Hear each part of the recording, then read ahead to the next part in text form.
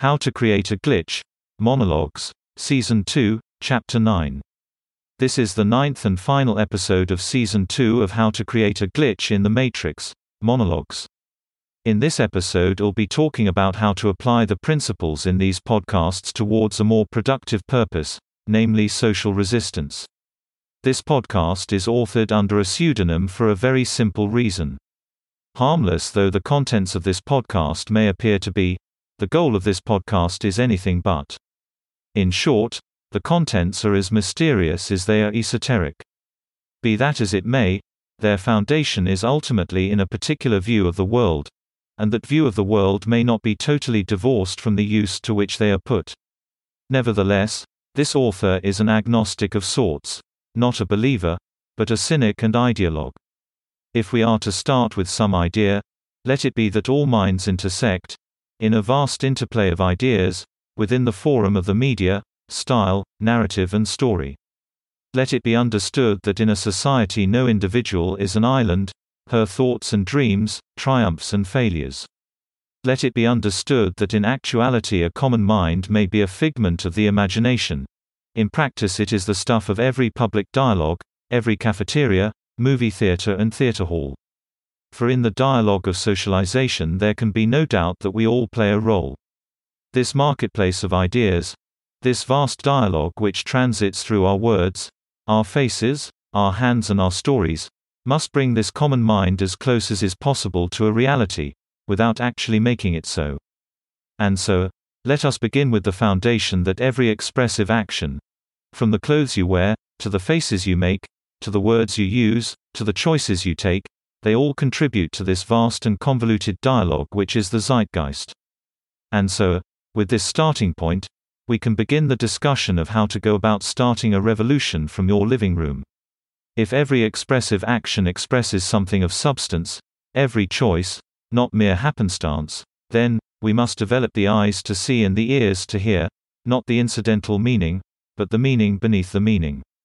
If we categorize actions in the degree to which they conform to some social expectation, then in that understanding it becomes possible to equate some minor act of social disobedience with the gravest and most gruesome of murders. In this, tyrannies use the right measure, for in a tyranny, the punishment for both is death. You see, in this understanding, that a refusal to conform to some common expectation, you have committed an act of social disobedience. One can live in a state of abject freedom, in the shadow of the most vile of despots. A cigarette flicked to a stainless floor. A jacket worn amidst the heat. Or a door opened for a stranger, amongst the busy traffic of downtown. Every act becomes capable of expressing one's non-conformity with some conventionality. The only delimiting factor is the rubric of conventionality. I am not suggesting antisociality as an ambrosia. What I am suggesting is that context becomes the ruler of the new revolutionary. If cruelty is the norm, then you become kind. If indifference is the norm, then become full of care. In this freedom, found in the shadows of social expectations, one can form a kind of identity, so long as one does not proceed too far into the abyss of antisociality. For in that abyss, one runs afoul of basic social norms and ends up in the grasp of criminal sanction. So, part and parcel of this idea must come the caution of every law-abiding member of society, not to maintain the law at all times, but to break it only insofar as it is socially convenient to do so. Nevertheless, it is not essential to break the law in this recipe. It is enough to use nonconformity in the degree it does not draw the sanction of the law. For again, if we understand that every act of nonconformity is revolutionary, one need not go so far as to end the life of another. Now, if we understand that society operates under a compromise, if we understand that it allows for the expression of certain kinds of behavior, within the bounds of the criminal prohibition, then we can see that we are all obligated to resist certain impulses, insomuch as they violate the basic tenets of social norms. There are certain impulses which will never be permissible, but, we can channel these antisocial impulses into nonconformity with some minor tenet of the social contract, which does not draw the sanction of the law.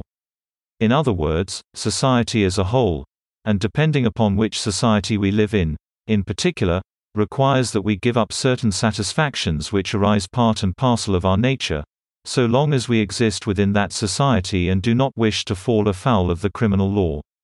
But, society also maintains a set of behaviors which are not subject to the criminal law, and which are more particularly the subject of social convention, which are more amenable to the bending, even breaking, of convention, with minimal consequence or repercussion. I call this particular quality of society as the social directive, for it requires that we abandon certain facets of our being so as to maintain the social contract and ensure the survival of the group. In some cases these requirements are clear-cut and explicit. In others they are implicit, but implied. But in every social grouping there is a fundamental set of rules, which must be obeyed, or one is expelled from the group, or the group itself fragments. Often these rules rely upon some social organization, some set of archetypes, some structure, which is socially recognized. From the smallest unit, the nuclear family, to the largest organization, the government, these rules exist as a social compromise, a social contract, which individuals must follow, if they wish to remain in the group. Now, this social compromise also delimits the identity of social participants. The compromise, which is the social contract of any given group, maintains the reality that for some impulses must be redirected, for others impulses may be expressed, and so on and so forth. Thus, part and parcel of the social contract is the delimitation of the identity of the social group participants, according to some archetype which is an established and recognized component of the social grouping. The engineering of socialization follows the course of the dialogue.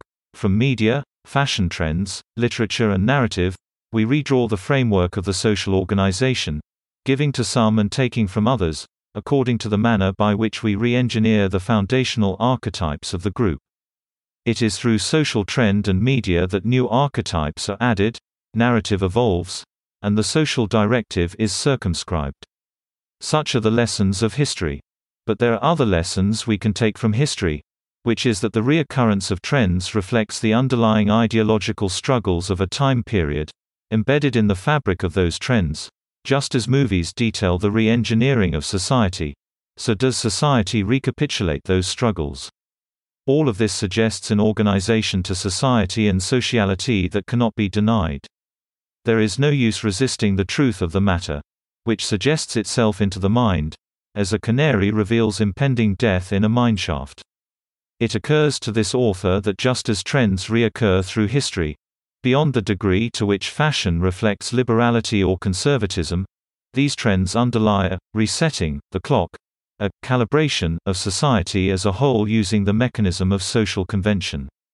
Style, trend, film and theater underlie the macrocosmic trends which shape the behavior of individuals. These trends reoccur when it is socially convenient for them to do so, when the social imagination requires the resolution or expression of certain social conflicts or the resolution of certain impulses. For in this recapitulation there is a kind of logic, a logic which builds upon the basic foundation expressed in the first chapter of this volume, that in every expressive act there is a form of communication, an interplay between the minds of social actors, within the context of their social grouping. And so it becomes clear that in the expression of any artist there is merit, in the degree to which she is reflected in the zeitgeist of any time. And it need not be said that every artist is of his era, for there are many artists who are discovered after their deaths, reaching out from the grave with their precognition. So, it is clear that among the artistic community, the trend-setters of a particular era exist as a kind of shadow government, setting trends in fashion, literature, music, film and theater. These trends represent the recapitulation of a trend of the past, and its fulmination in the present, a kind of eternal cycle of ideological and sociological imperative. I would suggest that the cyclical trends of media reach into the past and draw out the many narratives of a past era, with its economic, social and political realities. For this reason, all of history is cyclical, twisted into a pattern of eternal recurrence. But, of course, all those in power know this. It isn't a new idea, certainly not, because it is the manner by which they engineer us, their modus operandi, their method and their madness, It is both the beginning and the end of a question which reveals a larger answer, within the puzzle which is progressivism. For it is not in the fact that the trend reoccurs that we must be attentive, but in the manner by which it does not. Specifically, there is a movement to the zeitgeist, an innovation, a blending, a revealing, an uncovering. And in this pattern there is a truth which cannot be resisted, until it makes its way like a worm into the core of an apple. For it is clear that history recapitulates the past, but it is also clear that there must still be some movement to the thing, for otherwise, it would manifest in exactly the same way, in exactly the same time, over and over again, which it does not. There is a drive of the shadow government towards the unraveling of history, the gradual unworking of every historical trend, the elimination of every historical struggle, and once complete, the belief we will step into a future utopia. This is the faith of the shadow government, their beginning and their end. And so, they wait and watch. They plot the course of the future using their stories and fashion, music and theater. There are fundamentally two practical ways to implement the power of the shadow government. In the context of the legal system, a system based on historical precedent can undermine the natural evolution of these trends and their influence upon the zeitgeist, or it can magnify them. Adhering to a literal or originalist contextual interpretation of a constitutional document can have the effect of slowing the impact of the shadow government upon the evolution of society. However, adhering to a living interpretation of any founding document can have the opposite effect. Nevertheless, social trends are not necessarily manifest in the context of the law. So much of society happens in between closed doors, or within a realm of activity in which there is no correlate to the criminal law sanction. Likewise, the weakness of the mechanisms of social sanction in any social structure or grouping undermine the ability of that sanction to elicit conformity with the social contract of the grouping. Nevertheless, the purpose of this volume is not to resist the path of progression. The purpose of this volume is to give one the tools to become a social revolutionary without ever leaving one's living room, and in that context, it becomes clear that aligning oneself to a regressive view of legal precedent only has utility in the degree to which it permits one to increase the social stresses of society. Again, however, that is not the path which this author is recommending, though it is indeed one tried and true. No, the path that this author is suggesting involves using the same tools which the shadow government uses for a completely different purpose.